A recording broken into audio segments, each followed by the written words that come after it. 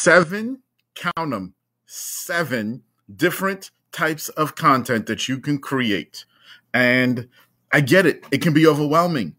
Which one to choose? And there's so many experts that tell you that you should be doing all of them. Well, guess what? Today, I'm going to dispel that stereotype, that rumor, that thought here on Traffic Keys. So welcome to Traffic Keys, everyone. I am your host, Atiba. It's great to have you here. Let me adjust my camera a little bit. It's great to have you here. If you are a business owner and you're looking to drive more eyeballs to your website and generate more leads, you are in the right place because I teach you how to do that in an organic way. I've been doing this for over 15 years, and my goal right now is to basically transfer everything that's in this brain that's stored up for the last 15 years into videos for you guys. Okay. And today we're getting into a topic that we've touched on a couple times before, and we're going to continue touching on because it's a really, really, really big one. And it's your content, right? Remember, there are three keys to organic traffic that we talk about. The first one is knowing your audience, being obsessed with your audience. The second one is your content strategy.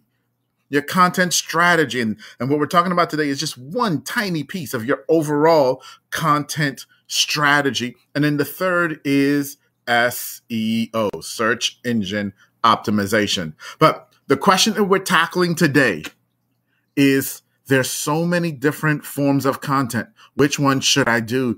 And there's so many experts, and I see so many ads and so many people talking about, oh my gosh, do this, do that, do the other, create content here, create content there, It seems almost exhausting. How can I possibly do all of that? And on top of creating content in all these different ways, which we're going to discuss in a minute, then there are all of these different publishing mediums, right? Do I put it on Facebook? Do I put it on TikTok? Do I put it on YouTube? Do I put it on my blog? Oh my gosh, do I put it on Medium? And it goes on and on. There are infinite numbers of places that you can produce your content.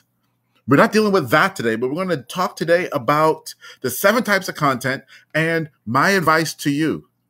Choose one. I've said it before. I'm going to say it again. I'm going to repeat it.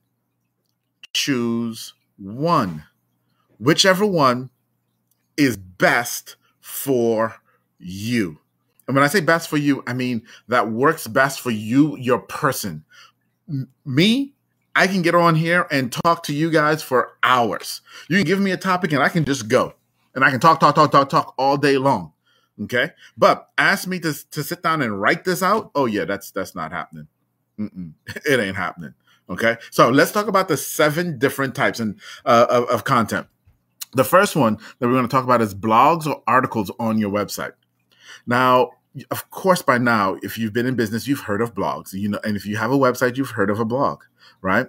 And blogs come in many, many different forms. And we're going to spend a ton of time here in Traffic Keys breaking down over time the different forms that blogs come in and the different things that you can do with a blog to be effective to reach your audience. But suffice it to say, blogs can be breaking news. They could be listicles. They could be how-to guides. They could be stories. They could be 300 words. They could be 3,000 words. I was talking with a guy it was last week, Thursday, actually. I was talking with a guy last week, Thursday, who wrote a resource blog, and it's 10,000 words. Okay. And it's very in-depth. There's tons of things that you can do with a blog. The great part of doing a blog is you can put your ideas down on words. If things change, you can update your words. Additionally, you can write blogs that support another blog, okay, and link your ideas together and teach. So blogs are absolutely fantastic. And if you have a propensity to write, blogs are probably a really, really great place to go, and a really great piece of content for you to master. Okay, so that's number 1, blogs. Second is page level. And this one is in here, but it's a bit of a misnomer. Okay, page level content. Page level content is that static content that you have on your website. That means your product page, your about page, your home page, et cetera, that stuff that doesn't change very often. But it's a type of content that's very, very important. And it's a type of content that if you ignore it, you're going to have a ton of trouble. Okay. Because your customers will come to your website and they won't know. You may have a great blog post, but then after that, when they go to figure out who you really are, they'll have no idea who you are or what you do. The thing with page level content, though, is it's necessary for all of us. And in most cases, you write it and you don't have to rewrite it for quite some time or even add more content to it. All right. The next one, case studies. So case studies are all about success. They're all about success. They're about you highlighting someone who had success with your product or service, telling their backstory, telling how they used your product and service, and the success that they had. Really, it's about social proof. Okay. It's helping the reader identify themselves in the story to say, oh, I'm like that. Yes, I have that problem. Yes, I react that way. And wow, this worked for them and they got this result. That's the social proof, right? But it's all about success. Now, can you write a case study about failure? Yeah, you can too, but that's still a case study about success because ultimately you're pointing to failure to show how to avoid it so that you can have success. So that's number 3. We're on number 3. Get my fingers right. Not 2 fingers, 3. Number 4 is a white paper. Or let me go back to case studies. They work great depending on your industry. Okay. If you're selling a consumable or a product that isn't very expensive, then testimonials work just as well as a case study. If you're selling something that's a lot more expensive, when I say a lot more expensive in US dollar terms, really, if you're $500 and above for your product, then a case study can work. And the more expensive your product is, the more a case study will work for you over just a little snippet testimonial. Okay.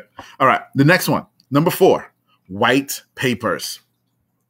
Now, I personally don't like these, full disclosure, but they are a very, very valid form of content. They dive deep into a granular level, into a topic, usually something that's very technical. Okay. That's where you're going. You're going to the technical level and you're talking to someone who really understands what's going on. There's very little fluff in a white paper. It's very little nice and flowery content. This is just, it's a technical type of paper. Now, again, depending on your industry, that might be something that's great for you. And maybe you went to school and you are in a technical industry. And so you learn to write these technical papers in school. And so it's a great tool for you because possibly, depending on who your audience is, that's what they want to read. They don't want to read a happy-go-lucky story and a case study. They want them to read the nitty-gritty facts and make their own decision. That'll be perfectly fine. If that's what you're good at, if you're great at writing white papers, technical papers, then do that. Do it. The next one is infographics. Now, infographics are interesting because it's exactly that. It's a graphic, but it is content. And that's the thing that a lot of people forget. You can put a lot of content and communicate a lot of information in an infographic. Now, infographics also have a challenge. Okay. You know, they say that a picture is worth 1,000 words, and that's absolutely true if you're looking at it and you're a human. Where infographics will get you in a little bit of trouble is with Google, because Google can't read your infographic. Well, technically they can, but they choose not to. They don't know how to categorize your infographic. And so you're going to have to do a little bit more work, right? Which is we can cover in another video. You're going to have to do a little bit more work to let Google and the search engines know what your infographic is about. Now, there are even search engines for infographics, which are fantastic. So you can use an infographic to help drive traffic to your website. It's just a very specific type of technique, but it works, and it works really, really well if you can create infographics that really capture your audience's attention and tell a story or give information that no one else is presenting or presented in a much clearer fashion. Okay. So infographics can work. Next is the one I'm doing right now, and that's video. Yes, video can be chopped up, much like a lot of the written stuff that we just did, into a bunch of different parts. But on the whole, video is about someone standing in front of a camera and talking and producing and teaching or sharing information. Video is awesome. Video is the future. You will see that Facebook and Google, they're all prioritizing video more now over static images and over written word. Video is the way of the future. So if you are great in front of the camera, this is the medium for you.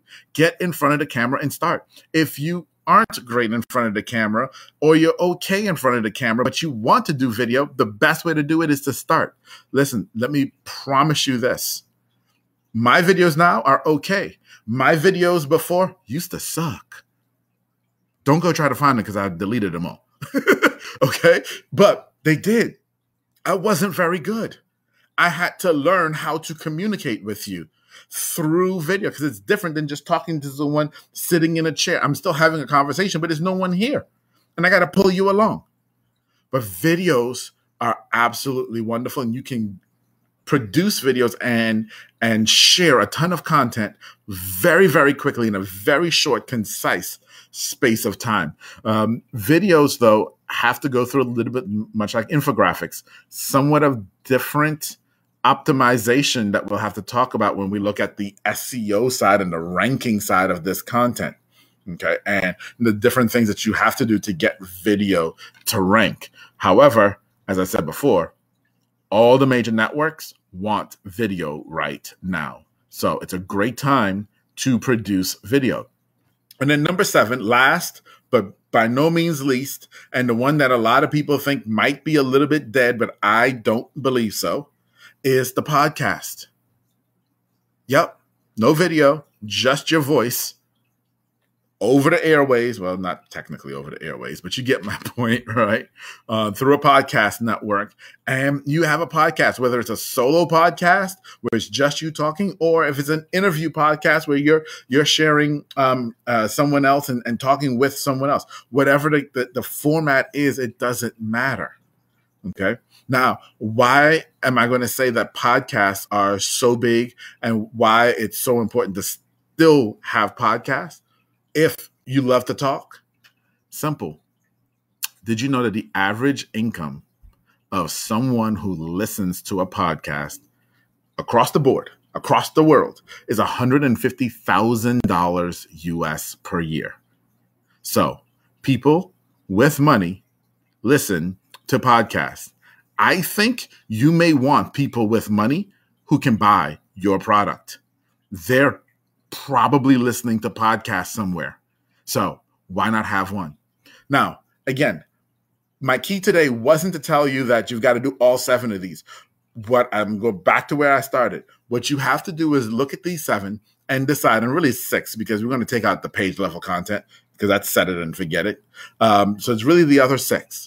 Which ones are you most comfortable producing? Do you have a ton of stories and a ton of successes? Great.